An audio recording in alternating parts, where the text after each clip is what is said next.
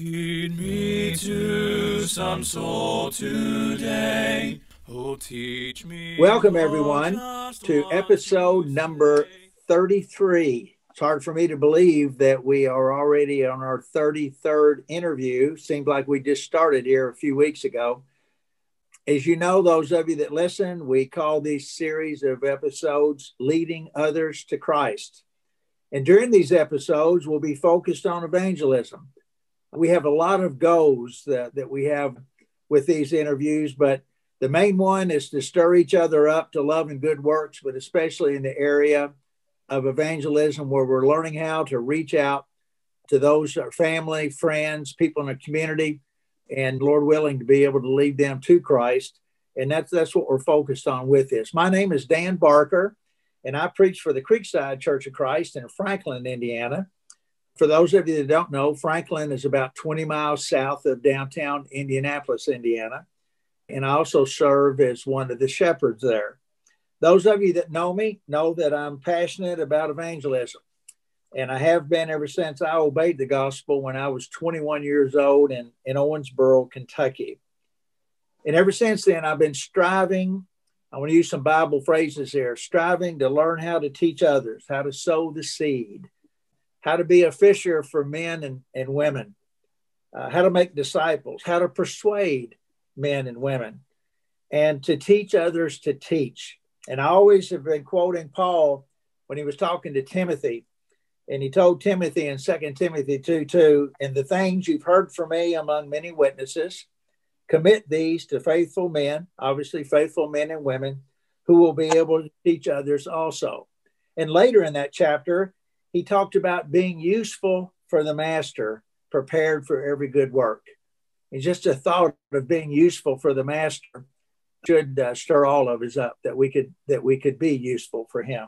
So I came up with this idea to identify the Christians out there, the men and women, the fellow workers who are doing this, who are leading others to Christ. And once we've identified them, to interview them. And we want to know who they are, where they are, how they're doing their work. And that's our goal today with our guests. And we're really excited to have with us someone that we're going to learn a lot from. So get out your paper and your pen. And I've had a chance to talk to our guest today a little bit before. But our guest today is Wesley Pollard. Welcome, brother. Well, it's good to be here, and I'm a little terrified. I'm usually just on the table talking with individuals and trying to get them comfortable to open the book up and to get them to see that they can really read and understand the plan that God has given to all mankind.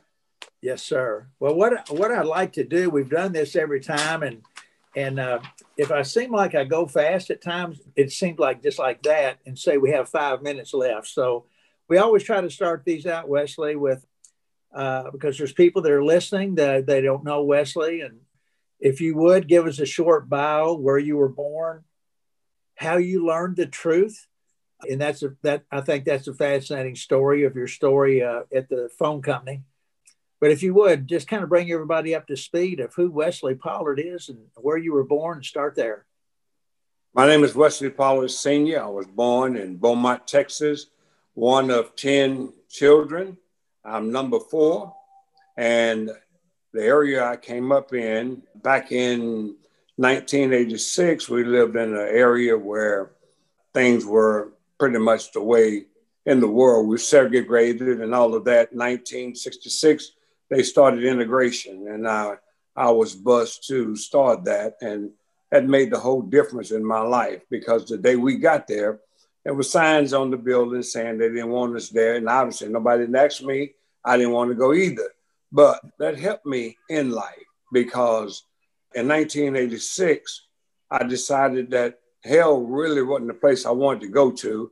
And all the things I thought about it really wasn't true. So I started a quest in 1986 to seek to find the truth. I didn't want a church.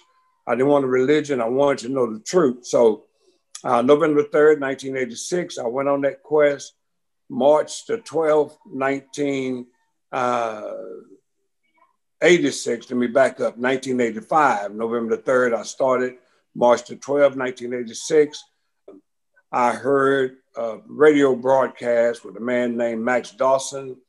And I started attending that congregation, the Pinecrest Church of Christ. And the first day I walked in, I saw a different race of people. And I said, okay, that's good, but you're not going to get me with just that. So anyway, the first sermon I heard was how Jesus took 12 men and he prepared them and sent them out into the whole world.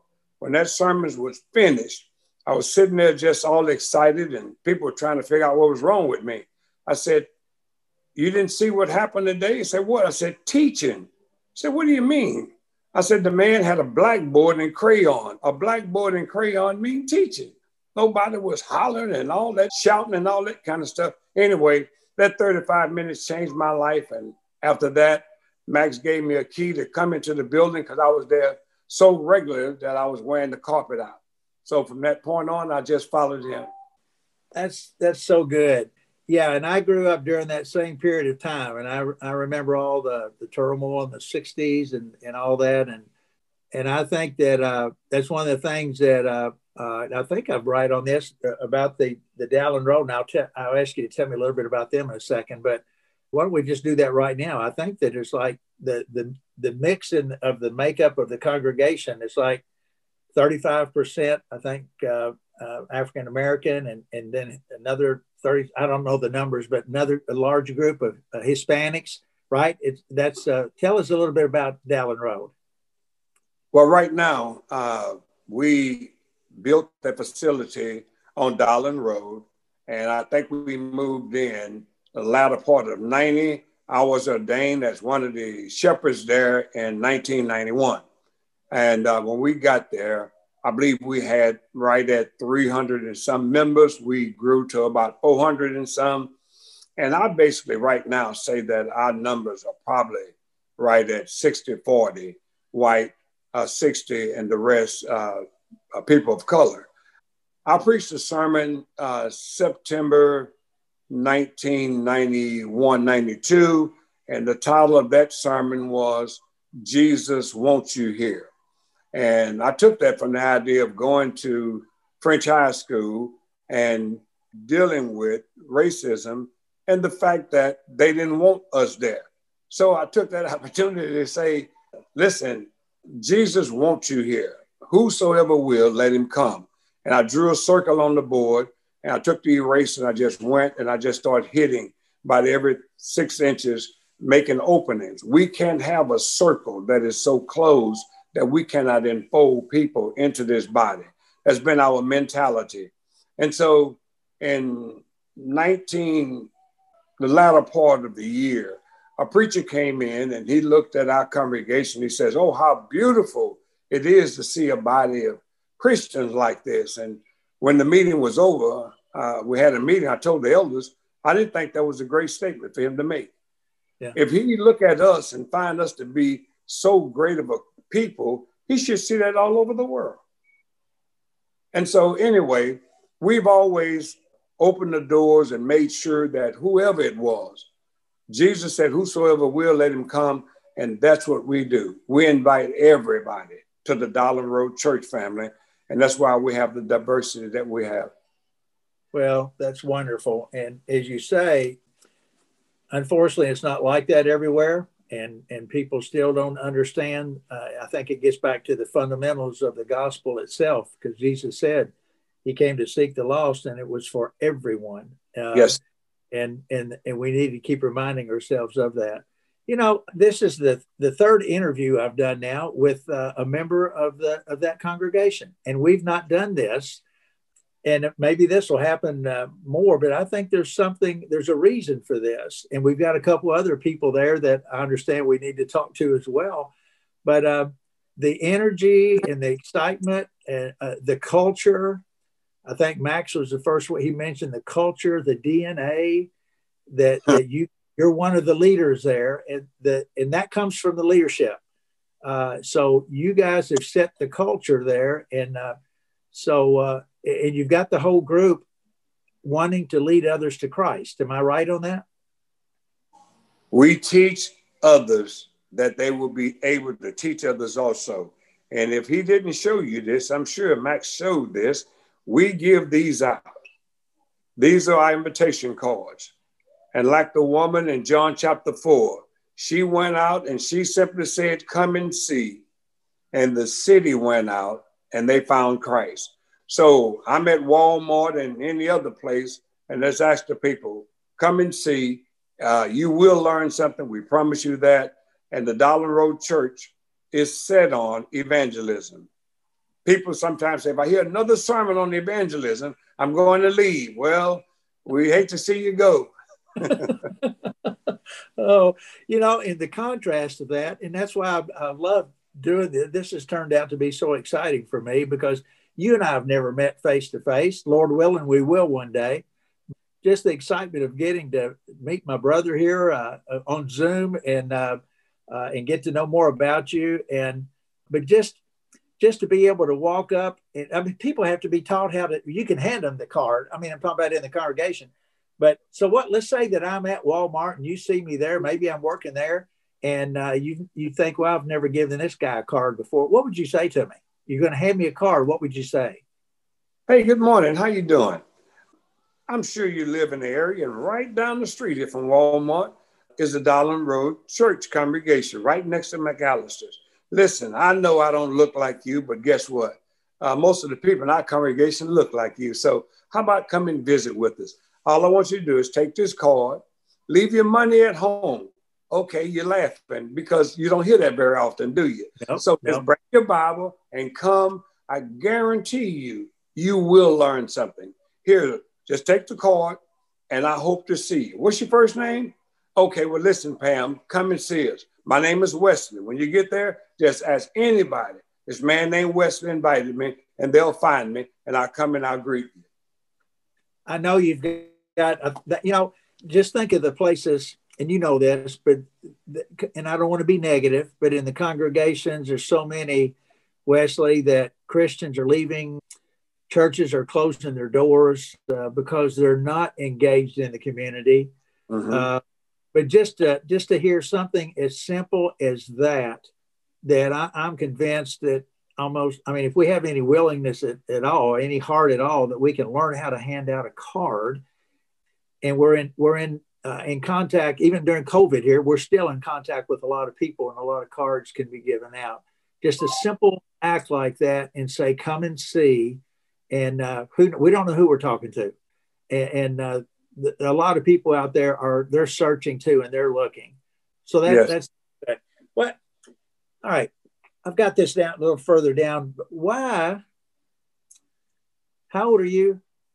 I'm 71 years of age. You're just a young guy. I'm 74. I'll be. But why is Wesley Pollard so motivated to lead others to Christ? Why, Wesley? Well, again, back in 1985, I knew my life meant more than just partying and having a good time. So I made the decision that I was going to seek to find the truth. And when I did, one of the things I also do to people, I say, hey, I want to give you 3 passages of scripture and be honest and go home and read these. And you're going to find out, haven't you heard it said that Jesus said for us not to judge people? They all say the same thing. Yes, judge not that you be not judged. I said, that's not true. What do you mean? I said, people need to quit lying on Jesus. You never said that.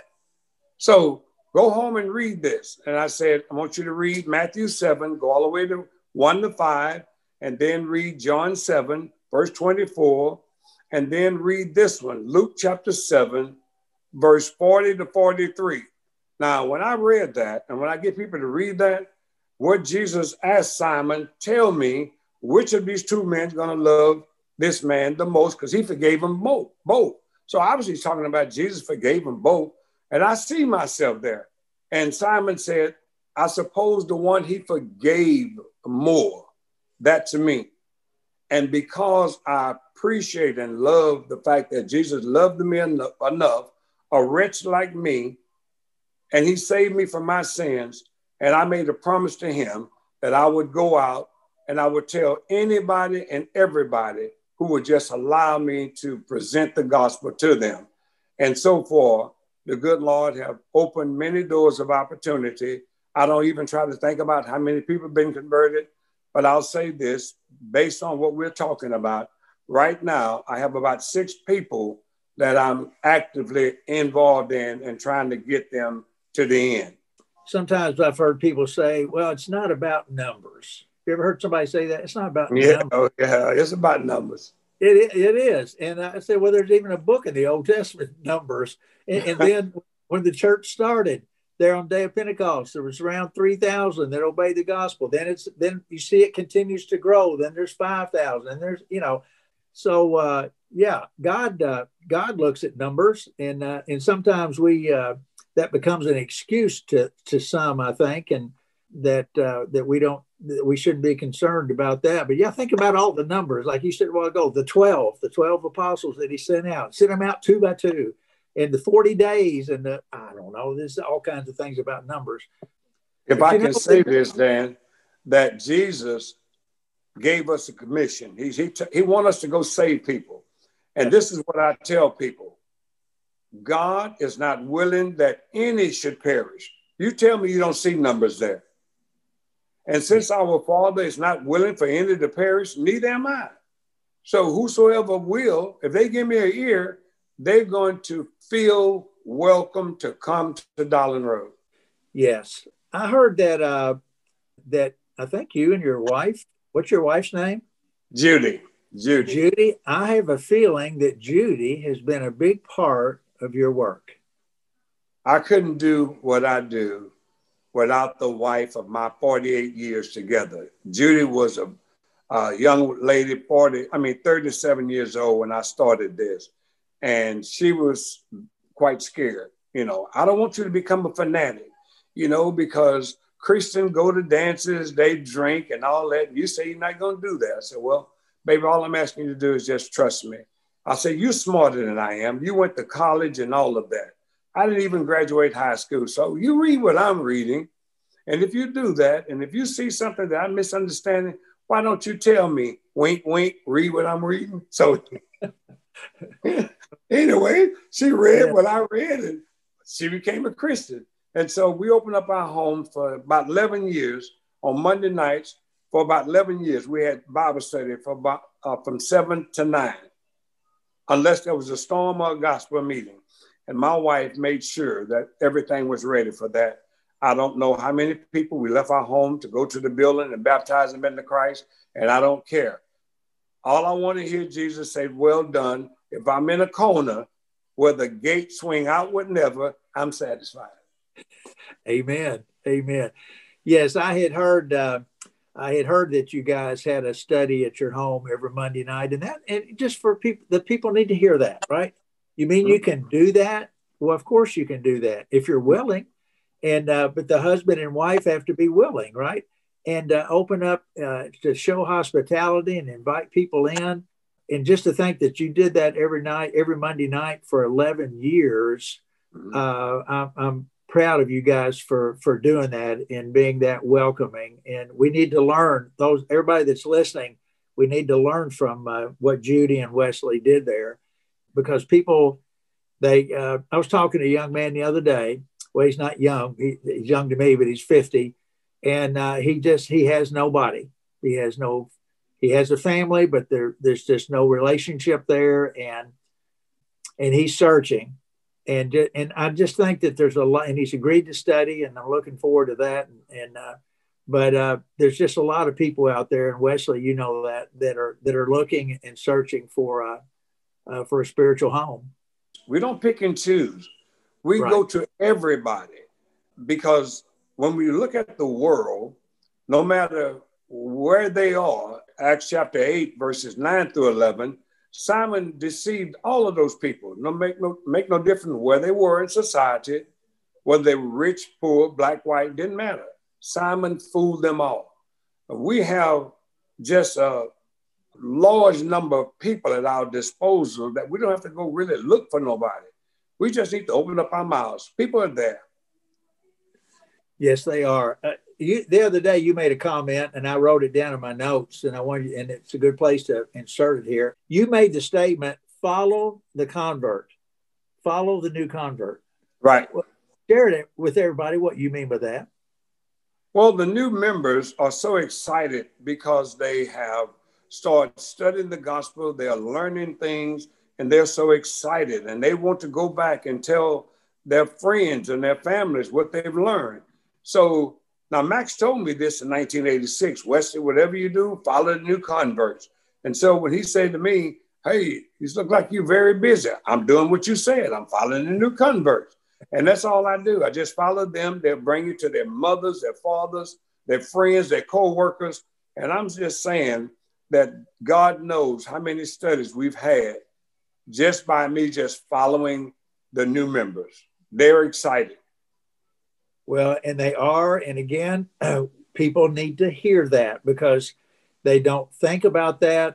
And it has to be something that we all keep top of mind. And I'm glad that you guys keep having sermons about evangelism. And I pray that you'll keep it up because that's one of the things that, again, that's not happening in a lot of places. So follow that new convert. Absolutely. I know I remember when I obeyed the gospel, that was the first thing I wanted to do was to reach out to my family and friends, share with them what I had learned.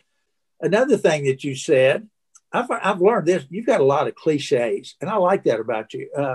But you said, don't become an old Christian. What's that mean? Well, I was told that don't become an old Christian because sometimes people just get comfortable and, well, I'm going to kind of move to the side. Listen, we're going to get our rest on that day. But right now, we have to work, and we don't sing the song, we'll work till Jesus come, and then we be gathered home. That means if you live to 85, keep working till Jesus come. You don't become an old Christian. We have the greatest information to give to people. And as I said to you, open is one of the second most powerful words in the New Testament. Nobody would be converted if nobody opened up their eyes, opened up their mouths, opened up the book, and then we'll allow God to open up their hearts so they can receive the engrafted words that's able to save their souls. So we have work to do, and it's into our hands the gospel been given. We sing that song. Do we really believe it? Well, with all my heart, I believe that, and I'm trying to keep young men. We have a group of young men right now that we're studying with. It's about 6 or 8 of them. We're trying to allow them to become the men you mentioned at the very beginning. We want to teach them so that they will be able to teach others also. And that's how this works. If you don't want to be in evangelism, don't come to Darling Road. We work. Yeah. That's good. That's so good. I know you have a lot of stories. Would you share, we've got a couple minutes here. Could you share with us one conversion story or one story that comes to mind that the audience would find interesting, of maybe unique circumstances of one person that you studied with and became a Christian? Well, they'll hear about Linda. Linda was one of the first people I studied with, and she was finished first in the class, and she used those big words, and so I was scared of her. But anyway, I took courage in the fact that, hey, she don't know the book, so I got a little confidence. I went and studied the Bible with Linda, and she obeyed the gospel. I started in 86. She obeyed the gospel April 1st, 1987. Right now, there's a man that I'm studying with. He is 66 years of age, and he walked into our congregation. His name is Leo Barry. Leo is 66 years of age, and when he came into our congregation, he asked his wife, why y'all taking the Lord's Supper? It's the second Sunday. Well, customarily, they did it on the first. So anyway, after services, I started studying with Leo, and Leo obeyed the gospel of Jesus Christ. And I came to find out right then that Leo was in an adulterous marriage. And I had to talk to him about that. And I'm telling you, that man served 31 years in the military. And I talked to him this morning and yesterday morning because he walked away from that marriage because Jesus said that it was an adulterous marriage. And that man is somebody who showed me, even after 30 years, that there are people who still willing to follow Jesus. And so we studied. Now I'm studying with this brother. So everything is just falling into place. Stay excited about the gospel. Keep your eyes open. Open your mouth up and follow the new converts. Oh, that's, I keep saying that's so good because it is. We end every show, every interview with one thing. And I know there's more than one thing, but what would you say? And you might even repeat something you said a few minutes ago, which would be great. What would be one thing? Somebody's not and had been involved in leading others to Christ, and they've listened to this, they've listened to Wesley, and you got them motivated. What would you say to them? One thing that they need to do, or one thing they need to learn how to do? What would you say, Wesley? I would say to them, have confidence in Jesus. And what I mean by that is this: you know what you have read. You don't have to know everything. You just need to know what you learned to become a Christian. John 6, 44 and 45. You can't come to Jesus unless you've been taught. So just know that what you know, that the people that you're afraid of, they don't know it. So they can't hurt you. Just think about having a fight. You may be scared of that guy, but when he hits you the first time, you say, well, I can take him. That's what I use. But anyway, when they open up their mouth, they're going to say something to you. They don't know the book. And you've learned what you needed to do to become a Christian. You can just work with that and get that down. You get them there. Somebody else can take over after a while. Just trust God and know that you know what you've read. And if you follow that, you'll be surprised how many people you can help with just a little bit of the power of God's word. Having confidence in God's word, confidence in Jesus, so powerful. Brother, we're out of time.